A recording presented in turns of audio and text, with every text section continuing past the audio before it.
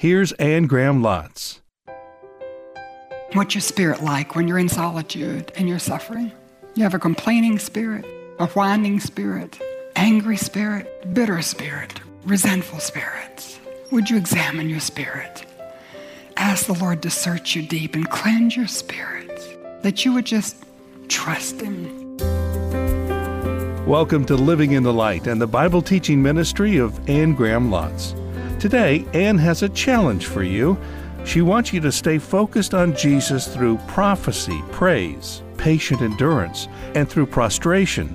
Anne's message today is taken from the book of Revelation, chapter 1, titled, Focused on Jesus. Here's Anne.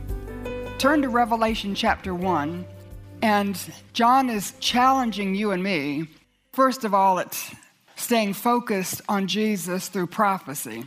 And one of the blessings, and I think it applies to the whole Bible, but one of the blessings when you read the book of Revelation again and again and again is that it helps you stay focused on Jesus. And in this day and time, when there's so much craziness, the way our world is so polluted and the youth defiant and so much disaster worldwide, environmentally, politically, socially, culturally, morally, spiritually, we need to keep our focus on Jesus. So would you focus on Him through prophecy? The book of Revelation, it's thrilling. And we focus on Jesus through praise. The Bible tells us there are principalities and powers in the unseen world. And there are demons. There is the devil. There are evil forces at work, and some of them are visible and some of them are invisible. But it doesn't matter who you bump into or what you bump into or what black hole you go to or what you find under your bed. None is more powerful than Jesus. Ephesians 1 says that God raised Him up from the dead. He seated Him in authority over everything, put all things under His feet. He is the Lord of lords. He's King of kings. He's in charge of everything. He's the Lord God Almighty, omnipotent. So praise Him for His deity. He's God. Praise Him for His humanity. He's man. Praise Him for His eternity. He's omniscient and omnipresent and omnipotent. Isn't He wonderful? Amen. And when we're going through trials, sometimes when we have hard things, sometimes the first thing to disappear is our praise. The very thing that would lift our spirits out of this vortex of problems and suffering and pressures and stress and hurt and pain, and the very thing that would lift us out, we tend to lose if we would just lift up our heads, lift up our hearts, and praise the Lord. Like I told you yesterday, put His names to the alphabet, put the blessings to the alphabet. It's amazing as you begin to praise Him, how sometimes those things just fall into perspective. The problems don't seem so great. The pressure is not so intense when we praise Jesus for who He is. And as our world gets worse and worse, and I believe we're living in the end times, living right before Jesus comes, and it is a privilege, but it's also, a lot of responsibility, and it's going to get more and more and more difficult. And He inhabits the praises of His people. Praise Him for who He is. It'll just help ease the pressure. So don't let the enemy rob you of your praise. So you stay focused on Jesus through prophecy, through praise, and then thirdly, through patient endurance. Verse 9, this is more of John's testimony. I, John, your brother and companion in the suffering and kingdom and patient endurance that are ours in Jesus, was on the island of Patmos because of the word of God and the testimony of Jesus. So John, at the end of his life, at a time when, if you ask me, he should have, think about it. He was a disciple and he shared the things that he had witnessed. He was there at the cross. He was there at the resurrection. He was there at Pentecost. He helped establish the church. He was able to do miracles with Peter and turn the world upside down. And now, at the end of his life, you would think he would have buildings named for him and he would have people holding banquets in his honor. And instead, for the word of his testimony, he must have been asked to come speak somewhere. And they said, we're a pluralistic society in the Roman Empire and we all have our own gods. So just tone it down a little bit. And I wondered if John just got up and said, Jesus said, I am the way, the truth, and the life. No one will come to the Father except through me. And they slapped him in exile. They put him on Patmos, an island about 8 miles long, 6 miles wide in the Aegean Ocean, where he was cut off from everything. We think he's about 90 years of age, so I expect John is suffering, and I know that from my daddy. My daddy lived to 99, but even if he was in good health for somebody who was that age, he was still suffering because his body was just wearing out. And I know John at 90 had to have been suffering just because he was 90. Old age is not for sissies, my daddy said, and I'm discovering that myself. But John, and tradition says that he was assigned to manual labor on Patmos. So I don't know what it was, but any manual labor for somebody who's 90 is too much. So John was suffering. And sometimes when we're suffering, if we have our loved ones around us and somebody to bring us a meal and somebody to ask how we're doing and somebody to pray for us, and then it helps us with the suffering. But John was not only suffering, he was in solitude. He was on Patmos. He was cut off from his church, cut off from his friends, cut off from his family, cut off from his ministry, cut off from people who might pray with him or encourage him. He was in solitude, which I think makes the suffering worse. So what's your Patmos? In what way are you cut off? A chemo bed can be a Patmos. A hospital bed can be a Patmos. A small home with small children can be a Patmos. Being the only follower of Jesus in your family can be a Patmos. The only Christian in your place of work can be a Patmos. In what way are you cut off? Maybe you've moved to a new city, you're in a new church, or you just don't know people around you. And at the same time, you're going through pressures and stress and struggles and suffering and solitude. And sometimes we're just called to patiently endure. I came across something in Streams of the Desert. Do you ever all read Streams in the Desert? And I've remembered this one, October 30. So if you don't mind, I'm just going to read some of what's written here. And it's written by George Matheson. The verse was, "Let us run with patience." To run with patience is a very difficult thing. Running is apt to suggest the absence of patience, the eagerness to reach the goal. We commonly associate patience with lying down.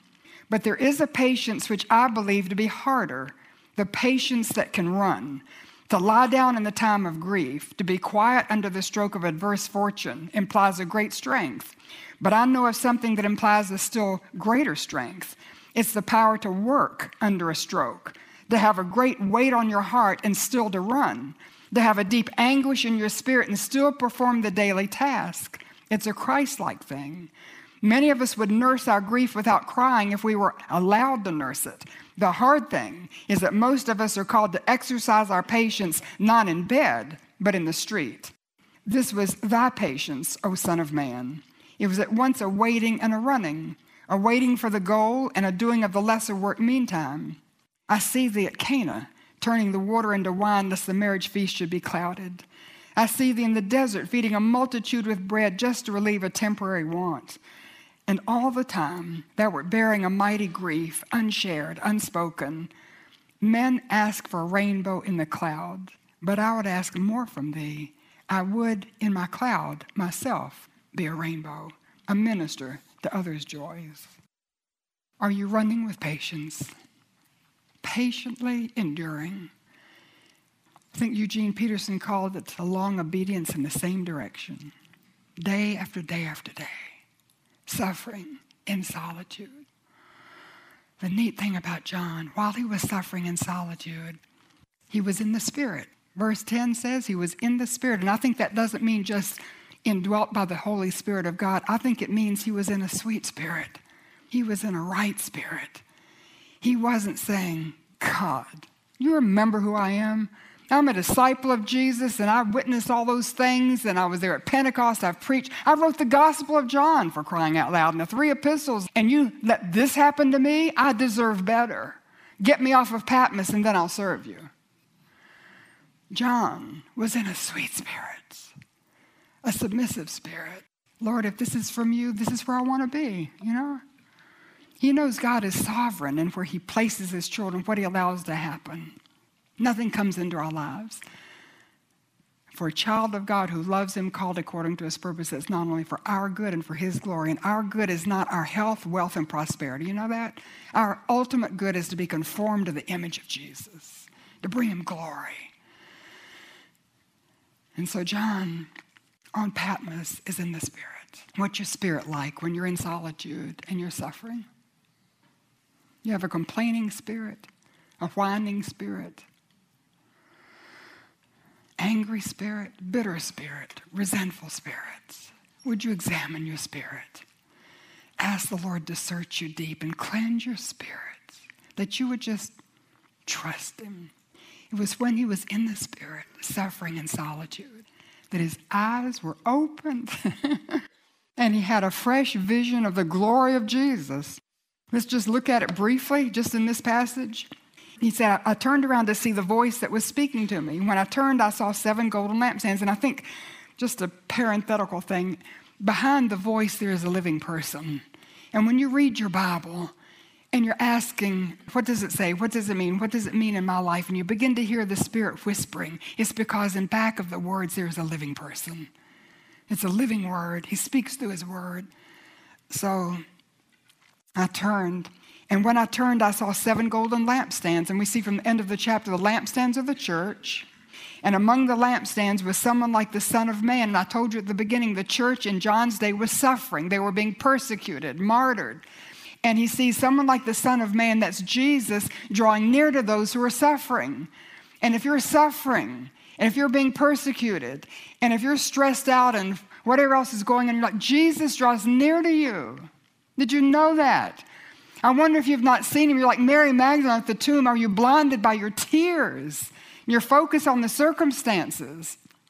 John turned and he saw Jesus drawing near to the church at that moment, dressed in a robe reaching down to his feet. That's the robe of a high priest, because he ever lives to make intercession for us, and he understands the feelings of our infirmities. And he has a golden sash around his chest. That's the robe of a king. He's in charge. And he knows exactly what he's doing. Your life is not out of control. It's under his control. His head and hair white like wool, as white as snow. That's the Ancient of Days. That's his wisdom. He's all wise. He knows exactly what to come into your life to, remember, to heat up the fire and skim off the dross until he can see his own face reflected in your life. He won't give you more than you can bear. You can think he does, but he won't. His eyes were like blazing fire. His feet were like bronze glowing in the furnace. I'm not sure that's, but anyway, I take this as he's angry. If I saw him like blazing fire, I would think, that's scary. And he's angry, not at you, but at that which would cause your suffering. Those who would persecute you, those who would put you to death because of your identification with him. And he's coming back with feet like burnished bronze. He's going to trample in judgment everything that's raised up against him. His voice was like the sound of rushing waters. If you've ever stood at the base of a waterfall and tried to speak, you can't hear yourself speak. The sound of the rushing water drowns out your voice. And all these voices in the world that are raised in blasphemy and obscenity and pornography and all the mess, one day they'll be silenced. And Jesus has the last word.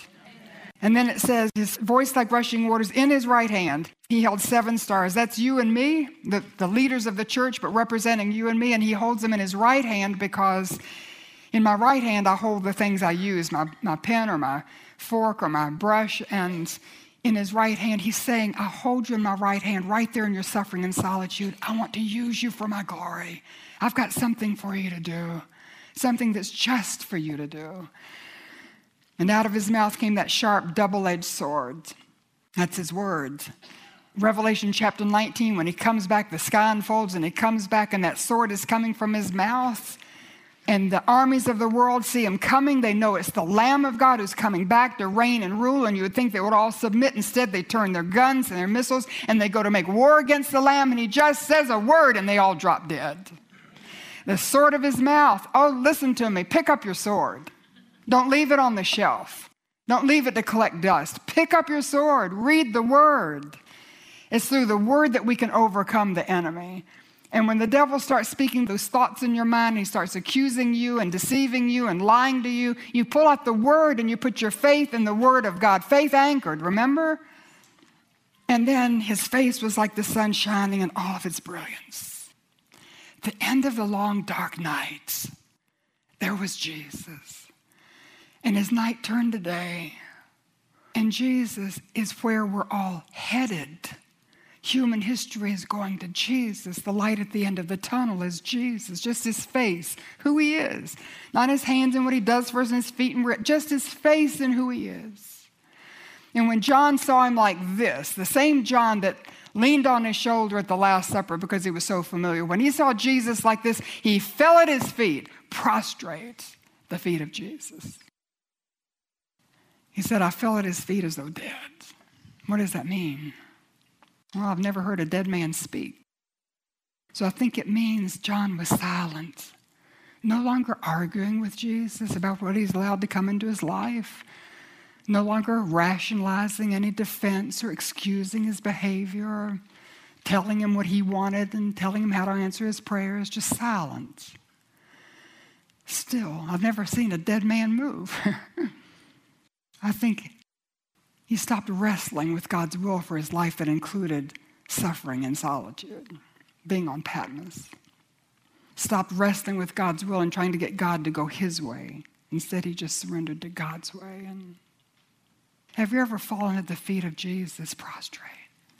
And I don't mean just in your body, I mean in your heart and your spirit. Silence.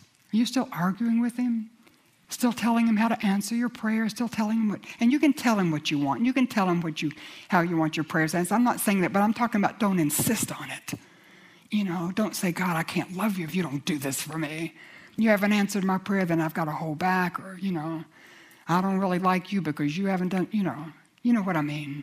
We can talk to him, whatever's on your heart and your mind. You can tell him what you want. Tell him how you want him to answer, but then you're silent. And you're just listening for his whisper. Somebody is still wrestling here, still resisting the Holy Spirit. Still thinking, if I give up everything, I'm going to lose out on what I really want. I just can't give up everything. And John, when he saw Jesus in all of his glory, fell at his feet, silent and still. Absolutely surrendered. I think all he cared about was feeling the hand of God on his life. And he says, when I saw him, I fell at his feet as though dead. Then he placed his right hand on me. The hand that he holds the worlds in space, his right hand of power. And he put his hand on John and he said, don't be afraid. Why are we so afraid to surrender everything? It's got to be our pride. Something that just says if we do that, we're going to lose out. The opposite is true. That's the devil's lie. You surrender everything. That's when you enter into the fullness of God's blessing. But we can be afraid to fall at his feet as though dead. But he said, don't be afraid. I'm the first and the last, the living one. I was dead. Behold, I'm alive forever and ever. I hold the keys of death and Hades. Write, therefore, what you have seen, what is now, and what will take place later. John, right there on Patmos, when you're suffering in solitude, I'm not going to change your circumstances, but I want you to serve me. I have something for you to do. Write down what I'm going to teach you, what I'm going to show you, what you're going to experience. And John did. And the rest of the book of Revelation is what he wrote down. And you talk about passing a baton. A legacy for every generation. For 2,000 years, we've all read the book of Revelation, and this is our hope. This is where history is headed. This is the light at the end of the tunnel. This is the end of the story. And John was faithful to do what he was assigned to do right there on Patmos while he's suffering in solitude, totally surrendered. And I wonder if you would totally surrender, what would God have for you to do? And you think you can't pass the baton of truth to the next generation, or you can't lead that person to Christ, or you can't impact your family. Well, who knows what you can do when you surrender your life to him. And he does it through you.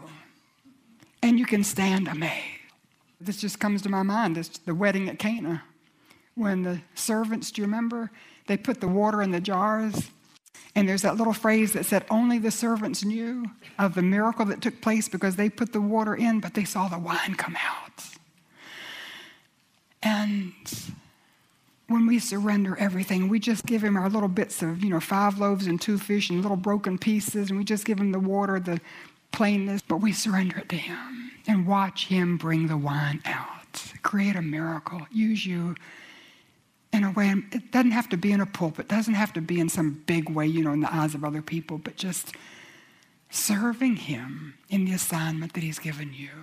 Right where you are. Your circumstances may not change, but he will use you for his glory right there. That's my challenge for you. Would you stay focused on Jesus? Stay focused in this wicked, wicked world, almost like the days of Noah. That's what Jesus said, as it was in the days of Noah. Do you remember? That's what it's going to be like at the coming of the Son of Man. Wickedness every which way we turn. Stay focused on Jesus through prophecy. Revealed by God, recorded by prophets. You can read it. It's for you. It's not just for theologians, It's for you. Don't get hung up on the things you don't understand. Just look for the revelation of Jesus Christ that's there. And you focus on him through praise for his deity and his humanity and his eternity. And focus on him through patient endurance when you're suffering in solitude, in a sweet spirit. Open your eyes. Ask him to give you a fresh vision of who Jesus is until you fall prostrate at his feet, silent and still, surrendered. So stay focused in a world that's totally out of focus and going crazy.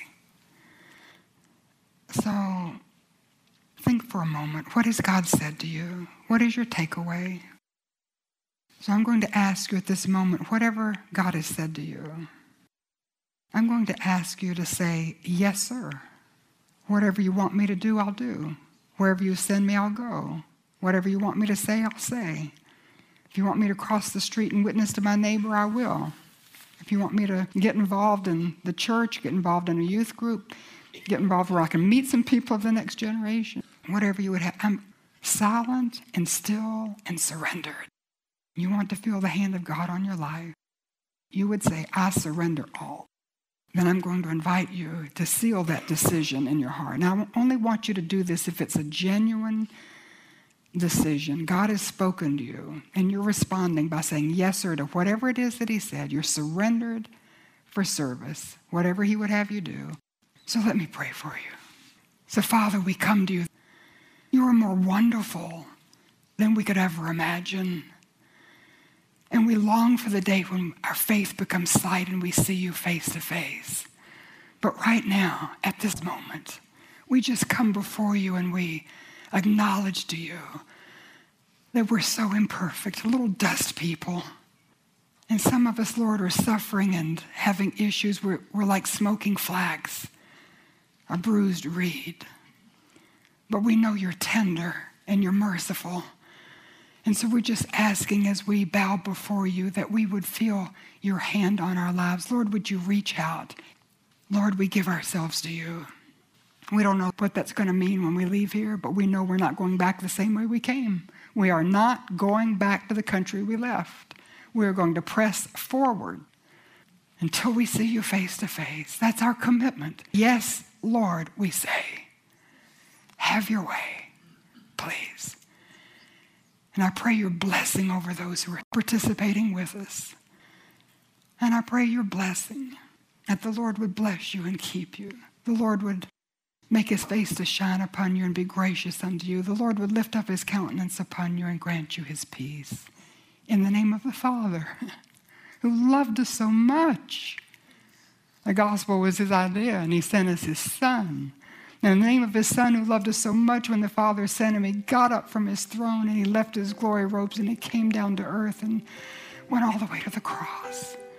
Gave his life, the Savior who redeemed us with his own blood, and then rose up from the dead to open heaven for us, give us eternal life in the name of the Son and in the name of the dear sevenfold Spirit who, when the Father and the Son sent him, came down to live inside of us so that the glory of God is now within. In the name of the Father and the Son and the Holy Spirit, we make this commitment.